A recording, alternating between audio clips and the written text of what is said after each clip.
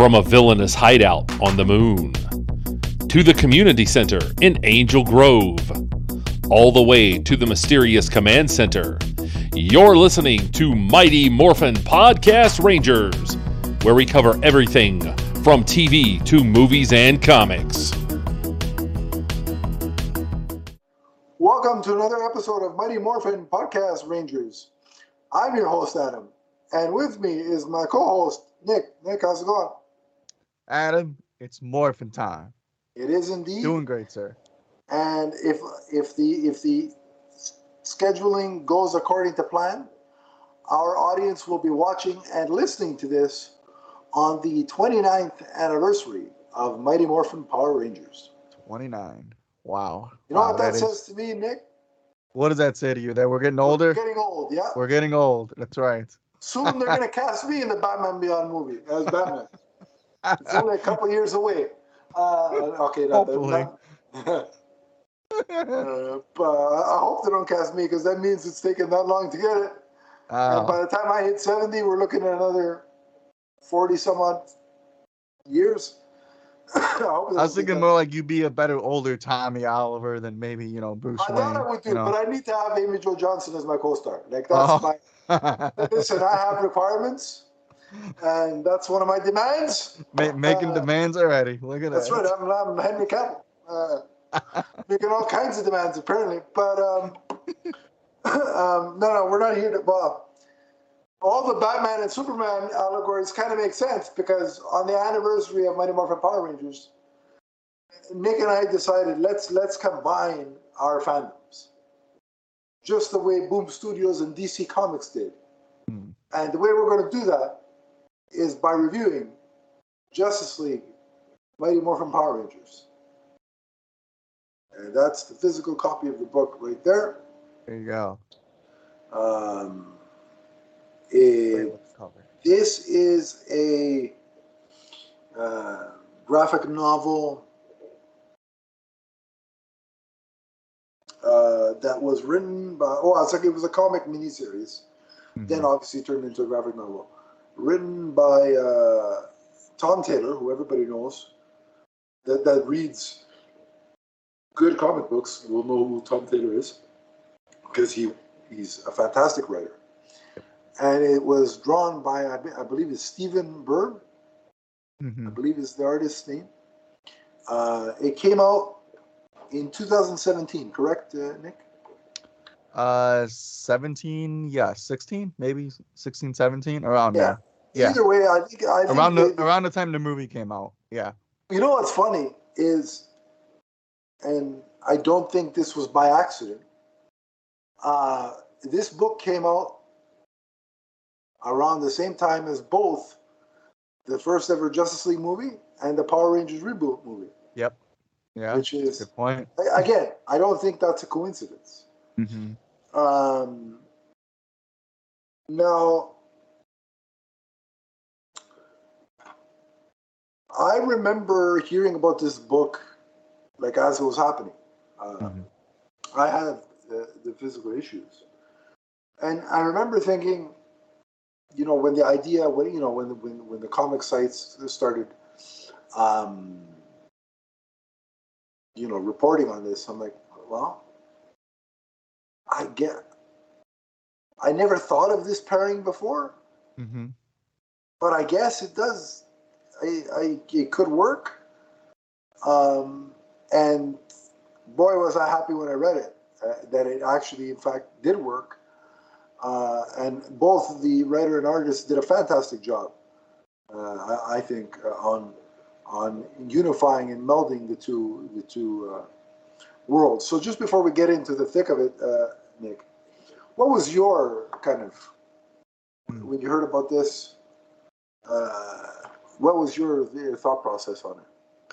Well, yeah, first and foremost, I'm just mad at myself that it took me this long to even read it. I know you were telling me personally, Adam, that I would really love this issue, and as somebody who didn't even know that Batman and Teenage Mutant Ninja Turtles was a thing, when you combine two of my real first childhood loves, which were DC, count that with Batman and Justice League and Power Rangers together, I'm like, it's like my childhood dream come together. I mean, so honestly, I read it and I thought it was awesome. I mean, it was just like everybody, the pairings were awesome, the dialogue was great. Like I said, I didn't know this thing like even existed, and what you just said so beautifully too is I didn't know this pairing could actually work. But when you throw Tom Taylor in there, you're gonna kind of get what you got. Right, exactly. So the perfect sequel for you would probably be Power Rangers Time Force and Batman Beyond, right? Or Oh Justice League. God, Yeah, yeah. Adam, you somebody get the Kickstarter up and running. Let's get this going. Oh Start a my God. hashtag campaign. Let's go. No, but yeah. So no, I knew when when we started, doing this podcast, I knew that at some point we'd have to review this because I knew it would be right up your alley, Yep. and I'm glad it seems like you enjoyed it. So Mhm. we'll definitely get right into the thick of things. So the book opens on like it shows you a picturesque kind of Angel Grove to start. Mhm. And then it quickly transitions to a crater in the ground that used to be where Angel Grove was. Mhm. The Power Rangers are all looking in sort of shock. Zach, in particularly, is blaming himself. And then, out of nowhere, to start the book, you hear a voice saying, "This wasn't your fault." And the reveal is it's Superman. And I mean, you open the cover, you know that they're going to be together, but that opening is like, what? Wait a minute, what? Mhm. How did this happen? Where are we going? Right? So, Yeah. and then through like the story does one of those, I think it was 36 hours earlier, Yep. and it shows you the events that led to that moment. Mhm. But what did you specifically think of that opening? Like, were you instantly drawn in, or? Yeah, it was an interesting choice too, because like you said, it kind of like the book kind of just starts, right? Like there's no really like build up to, oh, here's the Power Rangers, then here's the Justice League. Right? It's like they're kind of just thrown in there right away, which is it's fine, it's comics, you can kind of take those kind of liberties like that. But yeah, it was kind of a cold open to be quite honest, and it actually set the stage to me that this was more of a Zack story that had Power Rangers and Justice League mixed into it. So obviously for people that grew up with the series, uh, let's call it what it was. Zach wasn't really the most serious of characters. He wasn't. I Yeah, don't it think was the hip hop most people's keto, and yeah, favorite character. He was more of the hipster of the group, right? He was kind of an afterthought. Which yeah, again, no offense, but hip hop keto, yeah, and and you trying to get the girl. Which, hey, listen, yeah. with the amount of We all multiverses can I relate have, to that. with the amount of multiverses I have, I get it, buddy. But yeah, no. This But yeah, book he's the really went spotlight of out the of the book. yeah. This book really went out of their way, and that you bring up Zach, Hmm. to make him. And I'm gonna use a quote from a very polarizing filmmaker. Zach was the heart of the story, much like apparently Cyborg was the heart of Justice League. I still didn't get that impression, but that's just me. Anyway, Zach was the heart of the story, and so I agree with your sentiment there that he was he was really Hmm. he was the key, and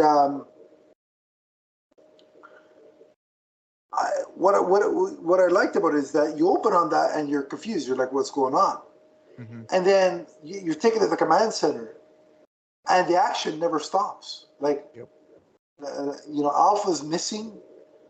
The team splits up and starts looking for Alpha, and then Zach finds him, Hmm. but it's not really Alpha. It's a bomb. It's a phony Alpha with a bomb that was planted by Zed. The bomb goes off. Zed and the putties attack. Like it's mayhem. It's like if Michael Bay directed a team-up movie between Power Rangers and Justice League, this would probably be it. What's that? That's probably who would do it. Yeah, which means Megan Fox would be Kimberly. And listen, Ah. I wouldn't be opposed to that because Megan Fox on the list. But listen, I had to do it. It had to be done. It's not an episode on my podcast network. If the pen doesn't click, folks, that's the way it works around here. Donnie, please clip this out. Yeah, no, it's staying in. Yeah. So,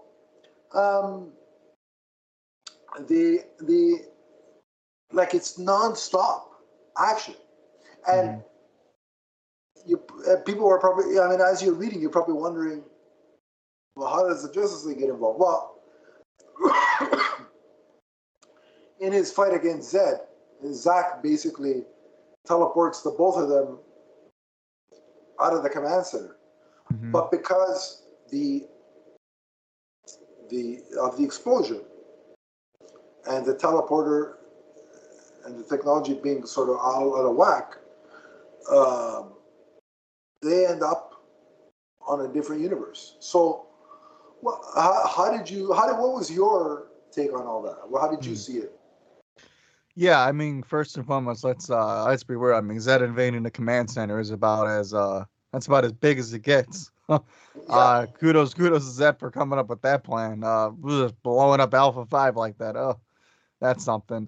My takeaway too is, again, Zach actually going up against Lloyd Zed, like him just casually thinking he can go toe to toe with him, right? I mean, it's not Jason, it's not Tommy, it's Zach that kind of goes up and ultimately loses in the end. But you know what? Honestly, the whole thing, I think it's a smart choice of them being in different dimensions, because then it really differentiates that, Power Rangers cannot exist in a world in which Justice League exists, and kind of vice versa. So I like that, it's this idea of a shattered dimension or an altered dimension that kind of brings them they have to be together. Yeah. Yep. I like that a lot.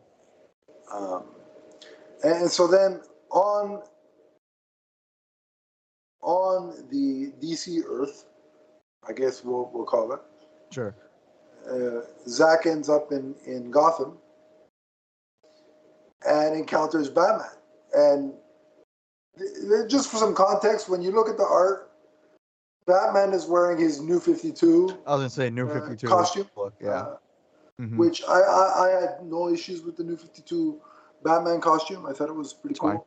And it had a nod to the yellow oval because the bat symbol was outlined in yellow. So it wasn't a yellow oval, but it was like, yeah, look, we'll nod to it, which was good enough at the time. I allowed it.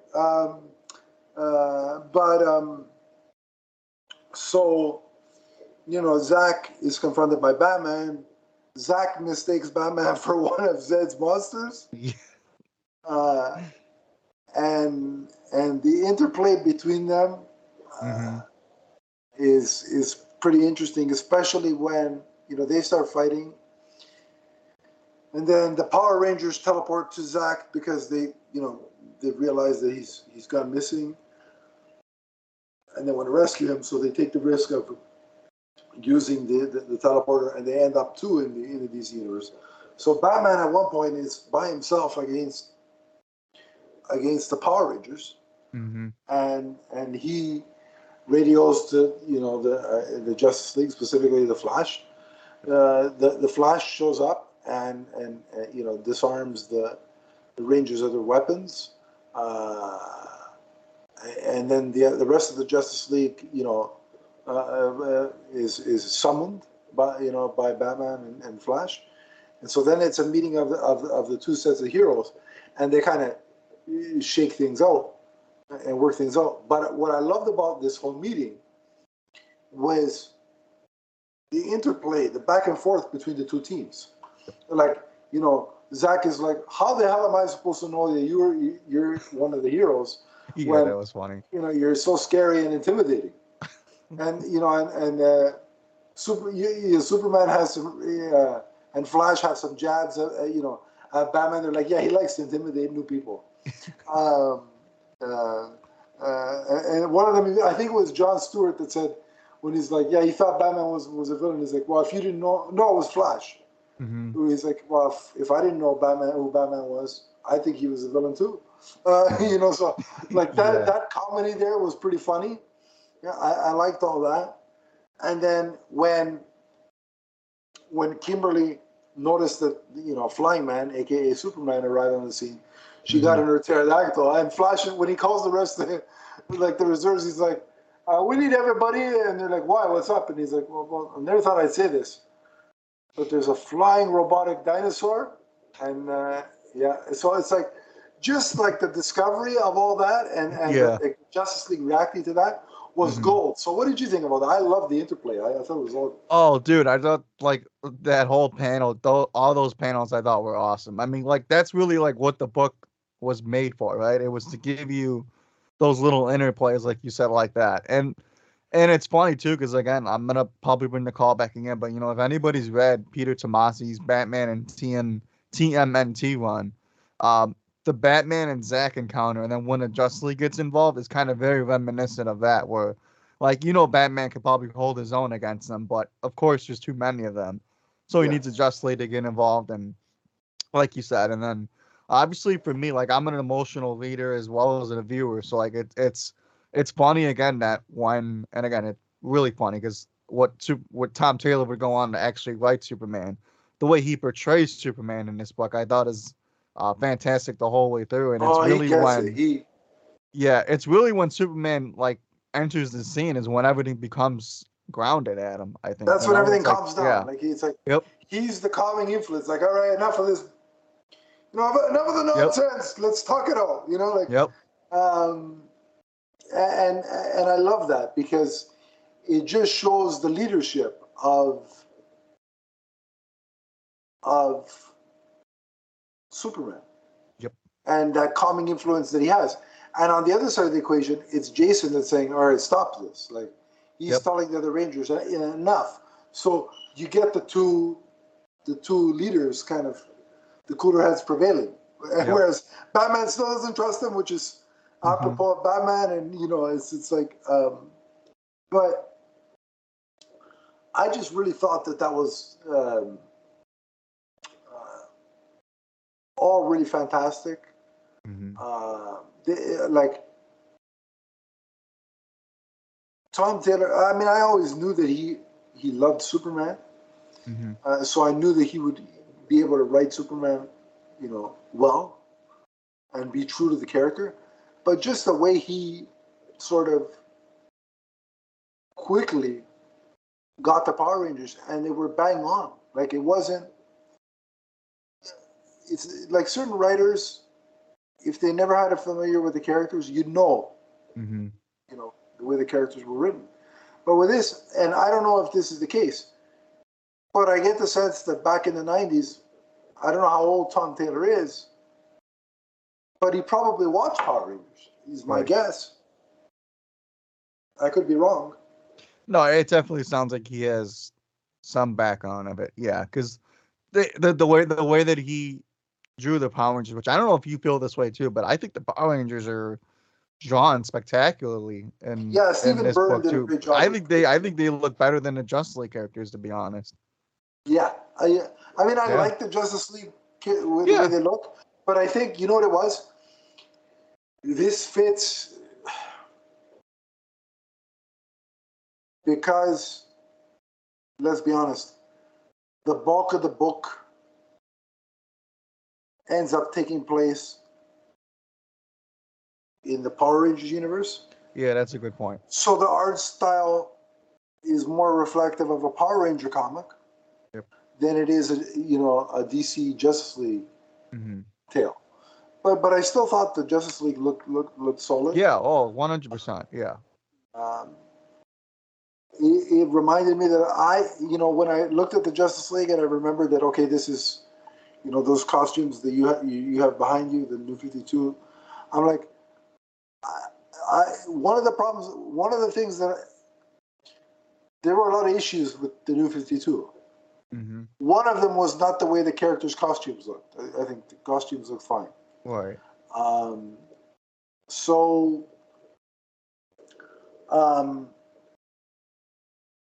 I really like that whole early exchange. And then you realize that when the two teams start to understand what the plan is, specifically because after that moment we see a little bit of a exchange between Lord Zed and, on the DC side of things, Brainiac. So, and it seems like, Brainiac's whole thing was still, I want to gather Earth or worlds. I want to gather species. I want to study them. I get the sense that Lord Zed was still, ultimately wants to take over the world and all that jazz, but his main focus is still, I got to get rid of the Power Rangers. Like, my main focus is, how am I get rid of these Power Rangers, right? So yeah. And they're like, and in exchange, you can have, a city from my world, which is Angel Grove, and that's the deal that bad guys making deals with each other. Yeah, it's like basically politics. Yeah. But on a bigger scale. But and so when the Power Rangers, and one of the ways you neutralize the Power Rangers, or in theory, is take away their Zords and their Morphers, and that's exactly what Zed and Brainiac do when Zed arrives and Zed and Brainiac arrive and they present. He allows him to take Angel Grove, and I thought the one takeaway from that I took was, when Angel Grove was swept up, and I want to get your thoughts on that. Where there's that one moment where Zach sees his parents, and they're both talking to each other, but they can't hear each other because of the force field. Wow. What I liked about that scene was it was very touching in the sense that it shows the sort of the responsibility and the hardship of being a Power Ranger, because they don't really often delve into it on the show, but what they do in this comic is they make it like, every time the Power Rangers go off to save the Earth, they've got to find a way to sneak out of school or get away from their parents. Right. And they can't say, "Hey, Mom, Dad, I'm a Power Ranger. I saved the world," right? You can't. So you've got to come up with lies, excuses. And that will put a strain on the relationship. And that's what, Zach and his parents had just had an argument because they're like, "You're gone all the time. Where do you go? What do you," and it's so it really showed the strain more than any other book up until that point, or piece of entertainment regarding the Power Rangers that I saw before this had really sort of hammered that idea home that, man, the responsibility and the things that you have to put on hold when you're a Power Ranger, it really put that into perspective. What did you think on all that? Yeah, I thought the moment between Zach and his parents was beautiful because, like you just said, in the seasons, especially the earlier ones, we never got those kind of interactions. That's just why you sneak around the corner and go, okay. Yeah, it's why I admired what the movie did a lot too. Like when Jason goes to save his dad in the movie, like that's a moment that really does hit. And like parents aren't like, well, stupid. Well, most of them I don't think are. You can hide stuff from them for a time, but eventually but like parents know for the most part, right? Yeah. Like they know, like they just want you to think they don't shady know. Crap. They're like, what's going on? But yeah, as far as the other stuff goes, it's like when you watched the Power Rangers series and when the Zords actually got destroyed, when it ended on that cliffhanger, when Zed actually destroyed all the Zords. That's kind of the moment that it kind of reminded me of too, like where it's again like now the power coins are gone. You're bringing them in the hands of Zed and Brainiac. Like, are you kidding me? Right. So then it comes down to, okay, well, now can the Justice League trust them, right? And then we get that beautiful panel of like, oh, well, here's some costumes for you guys because you guys can't just go out in public and fight putties and Zed, without a disguise, right? Because then everybody's gonna know who you guys are. So Right. then, like Adam, it just turns into like this DC Universe book, and Justice League, which I thought was awesome. Yeah.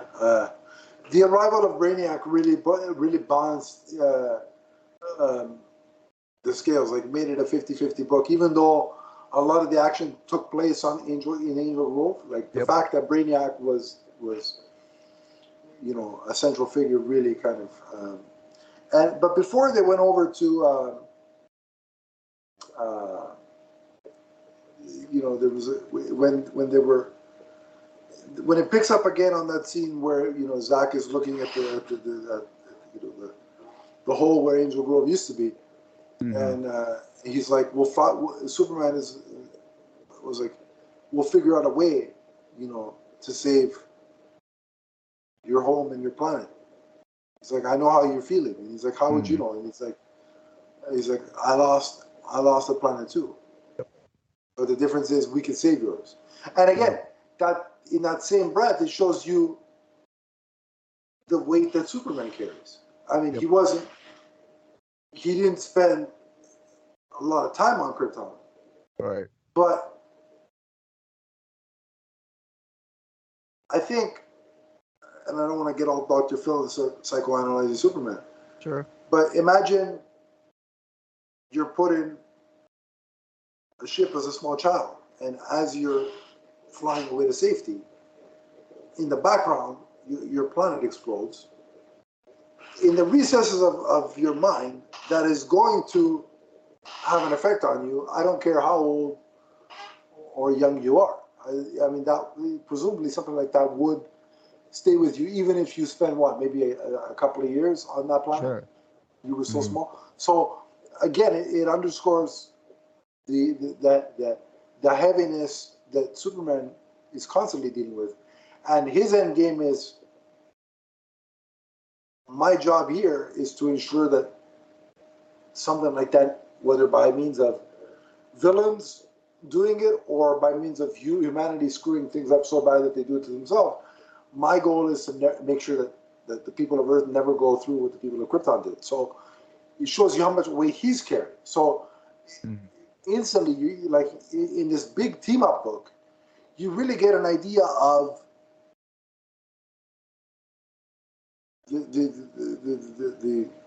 the pressure and all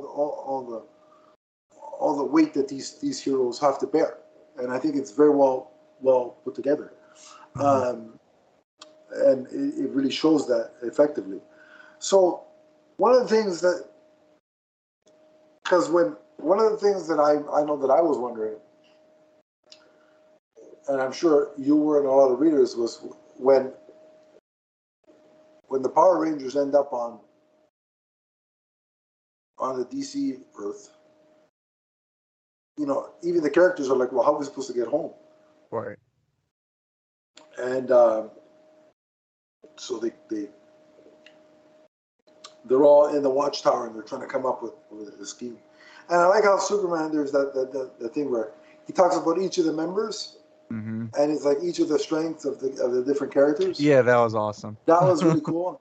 And when he got to Batman, he's like, well, and here's Batman, and he's good at this, that, and the other. Well, why? Well, because he's Batman, and that was the only explanation needed.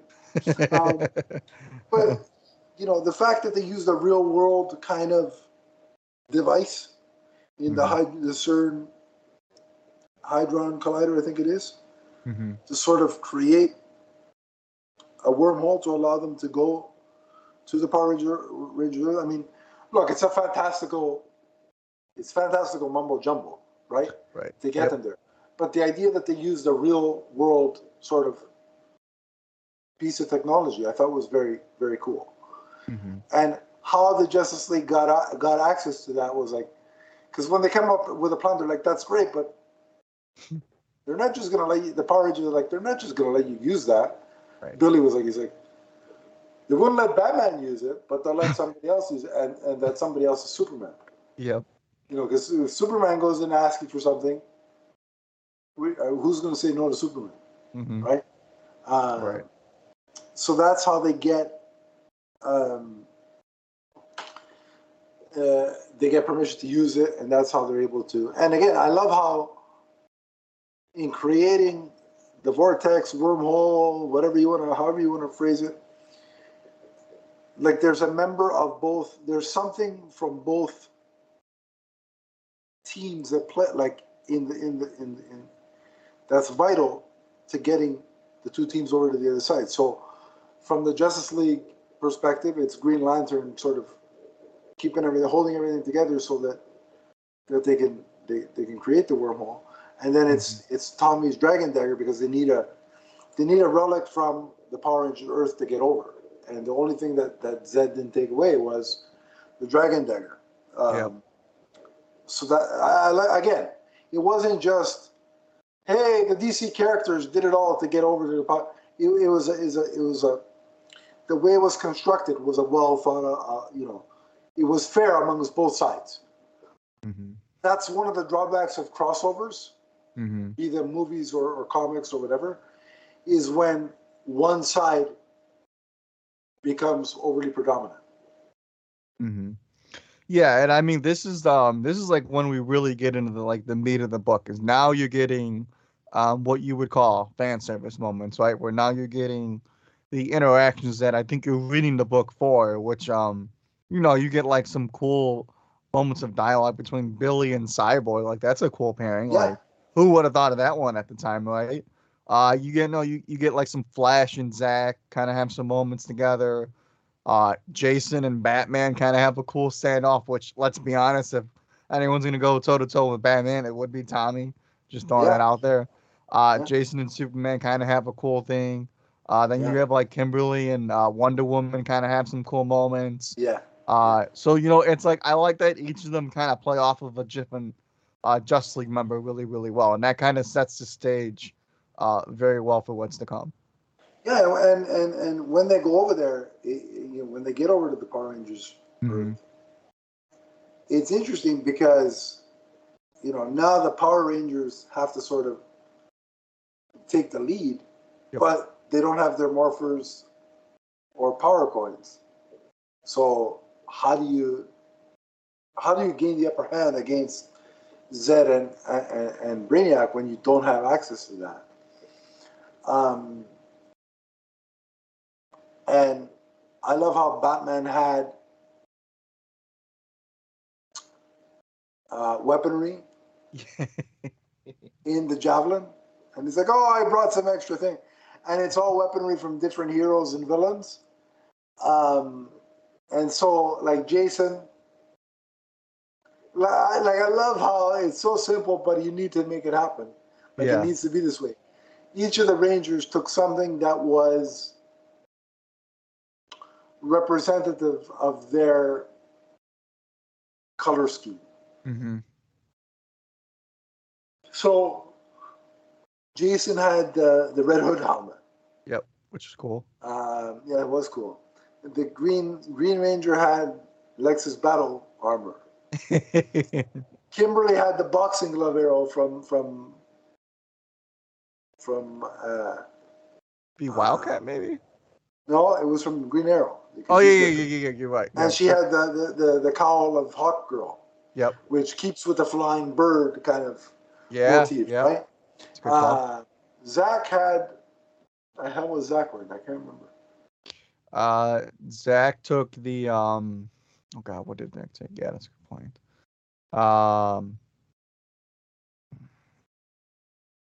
I can't remember what Zach took. I just read this too. Yeah, I can't remember what it was. But it's something, but it was all black anyway.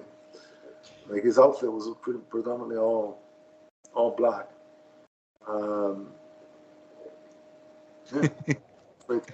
Yeah. But no, I liked. I thought it was pretty cool that they still maintained through the color scheme. Their and I like the way Kimberly was fascinated by the boxing glove arrow. where at first she's like skeptical. She's like, well, what the hell is this gonna do? But then eventually she's like, yeah, I get it. Oh yeah.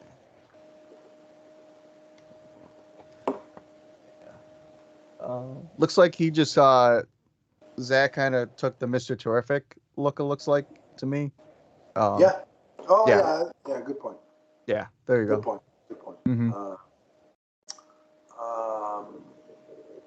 Yeah. So no, but I thought that was a cool. Again, is there a little element of cheese to it? Yeah, but you know what? With the Power Rangers, you gotta have a little bit of that. It can't be. I mean, you can't make even whatever the ultimate reboot ends up being, whatever this reboot universe ends up being. Mm-hmm. It cannot be the Power Rangers version of the Batman. I mean, like you can't completely take the elements out of, the cheesy element out of the. Part of it needs to be there. So I thought, yeah, it's a little cheesy, but it's fun. Yeah, it works. So yeah. I like that aspect of it. Mm-hmm. The other thing that I thought was pretty funny was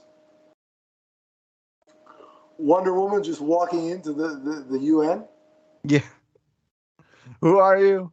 And they're like, and she's like, yeah, I know I'm from a different, I'm from a different Earth, but yeah, just flat but out. it was just like she's like, yeah, I'm Wonder Woman. I don't care. I'm walking into the UN. What are they gonna say to me? Yeah, that was awesome. I just love that sort of display of confidence, Mm-hmm. and it reminded me of the Wonder Woman 2017 movie where she walks into when in the British or whatever the hell it was, they're making their plans, and she just walks in and like, I need to say something, and so it reminded me of that. Yep. A bit, which I liked, and then the Power Rangers come in their makeshift kind of borrowed outfits, and they reassure the UN, and they're like, these people are with us, and all that, and so part of the plan is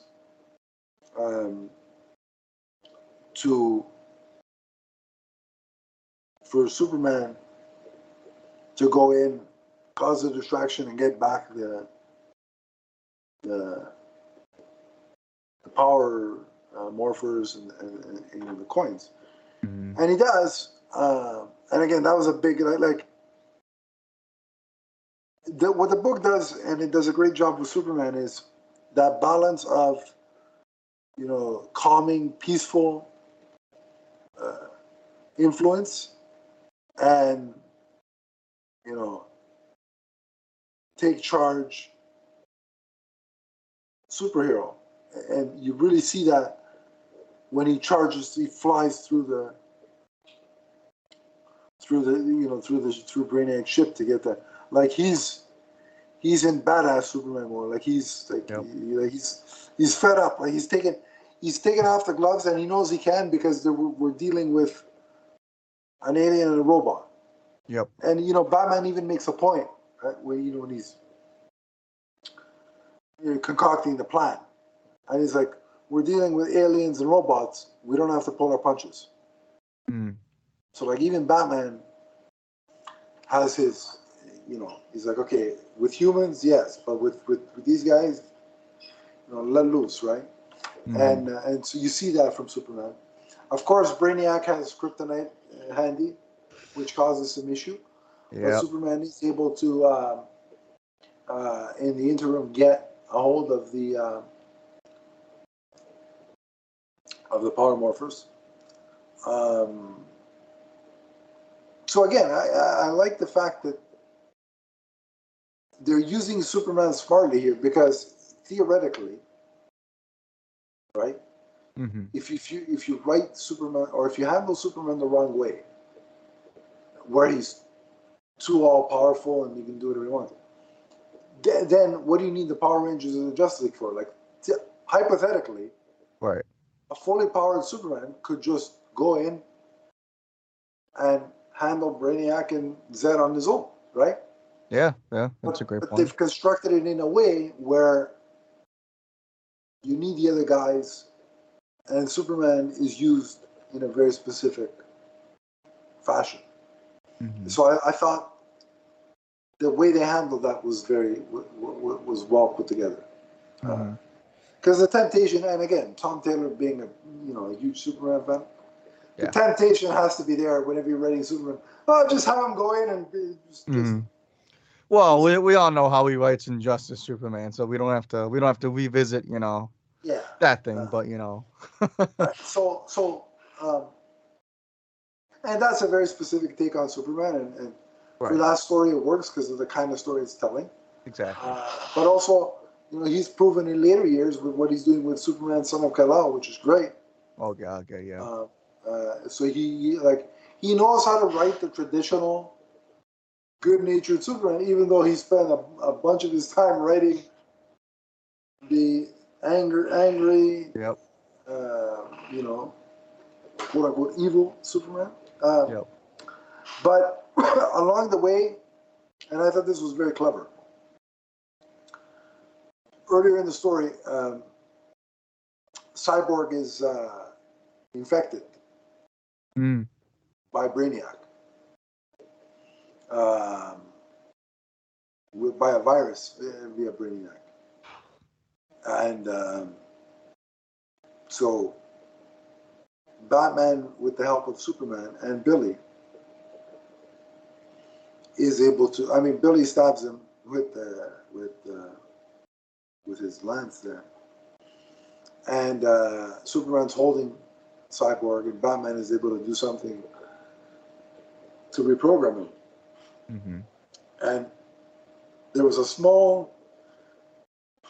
It was a very small exchange, but Yep. Yeah. Superman's like, "What are you doing?" And he's like, "I'm reprogramming him." And he's like, "And Victor knows you're able to do this." He's like, "We don't have time for this." Like Yeah. Batman, Yeah. whenever Batman Yeah. doesn't want to talk, not now, or we don't have time for this. And Tower of Babel. I'm glad you brought that up. I was Yep. like, this. It calls back to that, and I Yep. loved it because that's a great story. That is a great story. So there's always that dynamic of Batman withholding information from his Yep. teammates, which is carried over here, and even Cyborg when he comes to, and he's like, "Why is there a hole?" And Billy's like, "Sorry, I had to stab you." And then he's like, "What happened?" And he's like, and Superman's like, "Batman reprogramming." He's like, "You did what?" And they're fighting a tree. He's like, "We don't have time for this." So Yeah. it shows you those kind of moments, despite their dysfunction. I think one of the similarities I think that the Justice League and Power Rangers share Mhm. is that while they may not be blood family, they certainly behave as if they're family. So it goes beyond just essentially superhero co-workers.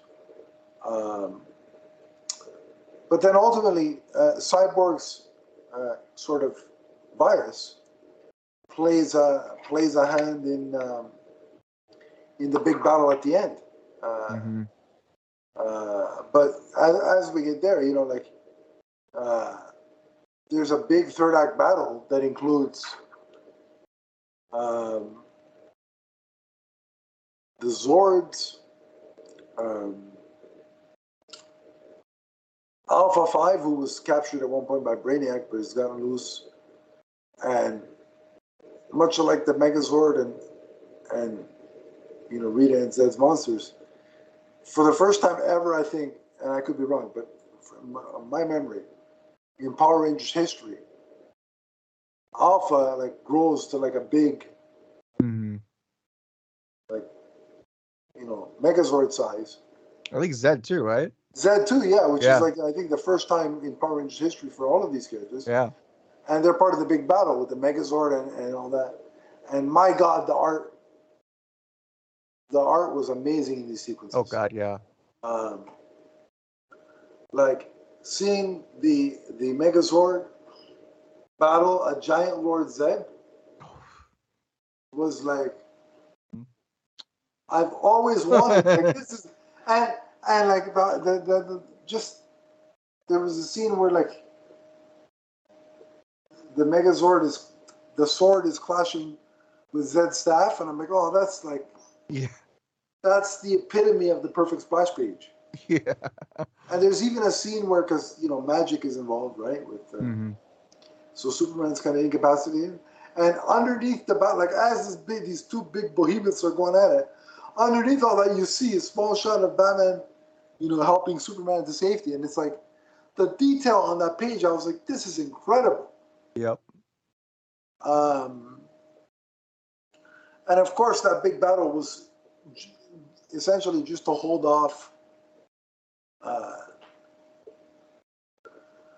Brainiac and his forces long enough for Cyborg and Billy to concoct their plan, which was to willingly let Brainiac reinfect Cyborg with the purpose of giving Brainiac a virus. Pretty ballsy plan. That's how they take Brainiac off the board. Yep. And then Lord Zed is undone when Kimberly, I think she's on top of one of the Zords. And she does it. She hits him with the boxing glove arrow and just knocks him upside the head and knocks him out. And I'm like, you know what? That works. And it was. That gets the job done. You know what made me laugh was the fact that she was so skeptical about it. Yeah. When she got it, she's like, "What's this going to do?" And then when she uses it, she's like, "Oh, I get it now. I get it." I thought that was cool. So the Justice League and Power Rangers then use Brainiac's technology to unshrink Angel Grove and put it back in place. And there was a whole exchange was like, where I think it was the Flash. He's like, as they're trying to like.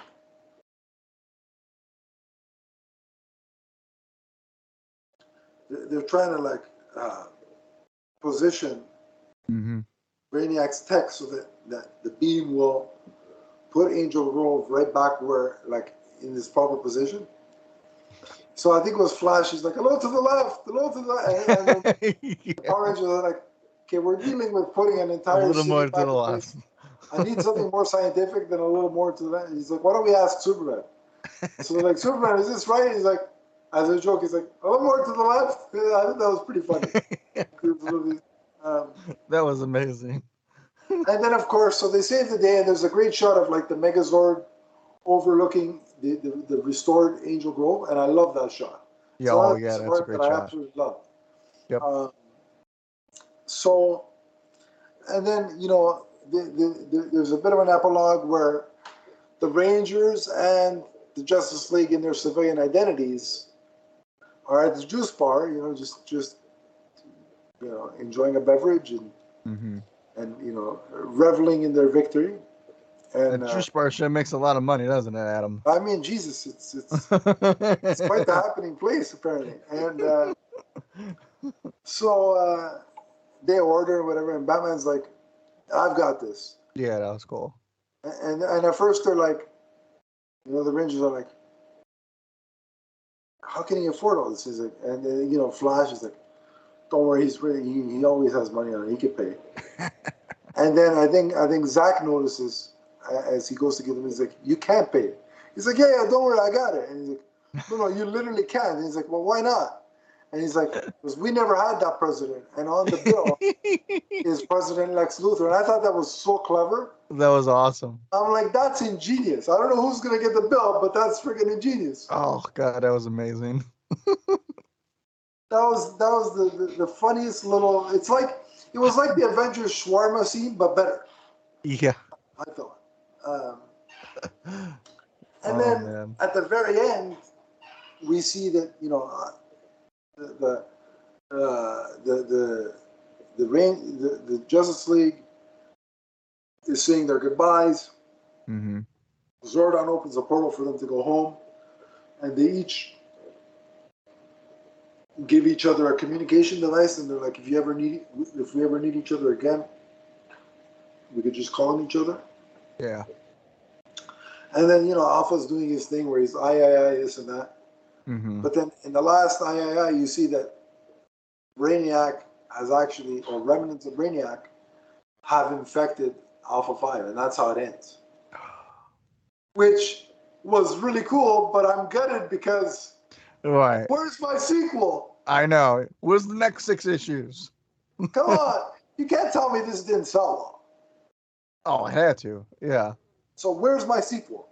Come on, DC, Boom Studios, Tom Taylor. Where is it? I want it. Yeah. Don't make me start a hashtag. I'll do it. But no, yeah. So that was a cool ending. But again, when it ends like that, and then a sequel doesn't happen, it's frustrating. Yeah. But what did you think of that third act? I mean, I thought the third act was awesome. It was pure Power Rangers and Justice League. I love that the spotlight was always on the Power Rangers, which was cool. And again, it harks back to, this was a pairing that you didn't think could work and ended up working in a Blades of Glory. The third act, yeah, I'm kind of with you. I was like, because I got the hardcover too, and I'm like reading it, and there's so many other pages. I'm like, oh, is there like a epilogue or a prologue or something that like follows up a little bit? And I'm like, no, it kind of just ends on this cliffhanger. So it's one of those like, yeah, it's like the story was so good and it was so cool that it's one of those, you would think that there's a follow up to this, but it's a weird thing. It's almost like it's like an episode of Power Rangers or Justice League, I guess, where it's like the adventure continues, I guess, right? And you kind of just have to play in your head that eventually they reunite and they get Alpha back, I guess, What? Again, I don't understand how. It's an odd choice, though. Yeah. Can we not somehow get back to? I mean, look, they did Power Rangers, Teenage Mutant Ninja Turtles, which we'll review on this show. That'll probably be one of the next ones we review. Right. And that's getting a sequel. Yeah. So why can't this? Or at least capitalize. I mean, I know DC Animation did the Batman Teenage Mutant Ninja Turtles movie. It's great. It's a good movie. Wouldn't this be a great animated movie? Oh, God, yeah. I could even just imagine like the art style, just like, and get the original voice. Yeah. This is the way to get the original actors back. Get them to do this. Call back Kevin Conroy, Tim Daly, the cast of the Justice League animated series, and make this movie. God, come on. So good. How does it not? Yeah. Yeah, and even to your point too, like how there hasn't been a sequel too. I mean, this was like 2017, maybe late 2016. I think it was more 2017 though. You would think there's more comic readers now that would probably get interested in something like this. Is it possible now than there was back then? Maybe could it possibly be because the DC universe has changed? Maybe, yeah. So that is not the continuity anymore? Yeah, sure. Yeah, you're right. Because it does, it has that new 52. But even still, continuity, who cares? Yeah. Or you can just do like a time jump too. Like maybe like the art style is more modern today. Like like you can easily work around that. You can easily work around that. Yeah. So I don't know. It baffles me because there's no world that I can see that this didn't do well. Me neither. Because Batman Teenage Mutant Ninja Turtles comic sold like gangbusters. Yep. Power Rangers Teenage Mutant Ninja Turtles sold like gangbusters. So I don't get it. Maybe because if anything, these are the type of crossovers that you should be doing in comics right now. Maybe they want it. Maybe they want Tom Taylor back, and he's just too busy right now. I mean, yeah, so that's Superman and Nightwing. That's a good point too. Plus the deceased stuff that he's right, and I don't know if you're reading it. The medieval Justice League story. That's really good. That's like Game of Thrones meets DC minus the nudity. There you go. But that's good. So he's got a lot of stuff on his plate. So maybe it's a case of they're just waiting for him and he's too busy. Or maybe they're waiting for the next Power Rangers movie or series to come out to go ahead and do it. I You hope they're know, not waiting for the next Justice League movie because who knows when that this might be longer, unfortunately. who knows when this 10-year plan is going to kick into effect. Um, but no, so I wish there was more. I hope that one day, smart business people get together and say, hey, that was good, let's do it again. Mhm. And they get the band back together. But we've already talked about, before we give our rating, what was your favorite, if you had to pick a favorite page of art, what would it be? Oh God, a favorite page. I would say, I mean, God, I gotta pick one, right? I like the panel of when Tommy hands the dragon dagger to Superman, because that to me signified like the trust between the both of them, and just to see Tommy interacting with Superman in kind of like a sentimental moment like that, I thought was awesome. What would be yours? For me, it still has to be that Megazord versus Oh, uh, like yeah, Giant Lord Zed, with yeah, Batman and Superman kind of running for cover yeah. underneath them. Like just the skill and the detail of that page, Mm-hmm. it just blows me away. Like I could never draw, Yeah. let alone draw like that. So Mm-hmm. I'm just amazed by the talent involved there. Yep. Uh, but I love this book. I really, it's one of my favorite crossovers in comics that I've read. So with that being said, let's give it a rating. Remember, we do 5 for story and out of 5 for story and 5 for art. So what would you give it? So for story, I'm gonna give this a 4.5 power coins out of 5. Oh, Just because like it's a excellent story, but that cliffhanger and not following up on that cliffhanger as of right now still kind of leaves a little bit to be desired. But that's like the most thing I can nitpick out of here. The art, I'm giving this a 5 out of 5 because I think it's spectacular. The whole thing is spectacular. How about you?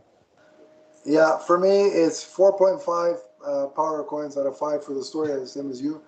I like that. That's what we're going to do for Power rating from now on. I like exactly that. That's good. PowerPoint All right, ratings. good job, Nick. We figured that out. And then for the art, I thought it was fantastic. So 5 power coins out of 5 for me. Yep. So in total, it'd be a 9.5 out of 10. Yep. And Agreed. I think when you're talking about comics to get those kind of scores, you've had a good time. Oh, 100%. And so, yeah, I loved it. It brought together 2 of my favorite properties. And it's funny rereading this last night. I know I shouldn't let myself wonder and imagine, but Oh, sure. given when this was released and how close it was to both movies, Mm-hmm. I would have, and I know Hollywood would never, God forbid, they share profits. But man, would I have loved the 2017 Justice League actors Mm-hmm. and the 2017 Power Ranger actors to be in a crossover movie. Oh, Yeah, that'd have been awesome. That really would have and been cool. DC Yeah. and Hasbro or yeah, whoever owns E1. You guys want to Mm-hmm. make $1 billion movie or close to That'll billion? do it. So yeah, no, I would have. I just every time I saw the characters, I'm like, yeah, uh, I'd love to see again. Now just talking about, it, I'd love to see it turned into an animated movie. So, Yeah. but at the end of the day, if the comic is all we get, it was a great comic, and I'm glad that I have it as part of my collection. And yeah, it made this fan very happy, and judging by what you said, it made you very happy too. So Yep. they did their job, and not only did Nick read it digitally, he now has a physical copy as well. That's how good the book is. Exactly. When you have Exactly. it in two different formats, you know the book is good. So, um, Yep. uh, kudos to the creative team involved, and we enjoyed it. And if you haven't picked this up yet, Yeah, or it's still out there. Mm-hmm. if it's new to you, like it was to Nick, can't recommend enough. Hit up Comixology if you do digital. Actually, it's Amazon now. Or physical. Head to your local comic shop or Amazon.com. And you'll be able to pick this up for yourself and read it. But Nick and I will be back covering more Power Rangers news and pieces of entertainment. A lot more comic reviews coming around the corner. Hopefully we'll get some more reboot news soon as well. Mm-hmm. But until we're back again, enjoy the 29th anniversary of Mighty Morphin Power Rangers. And remember that the Power Rangers and the Justice League are forever. From their first celebration in the juice bar to their last. So long, everybody.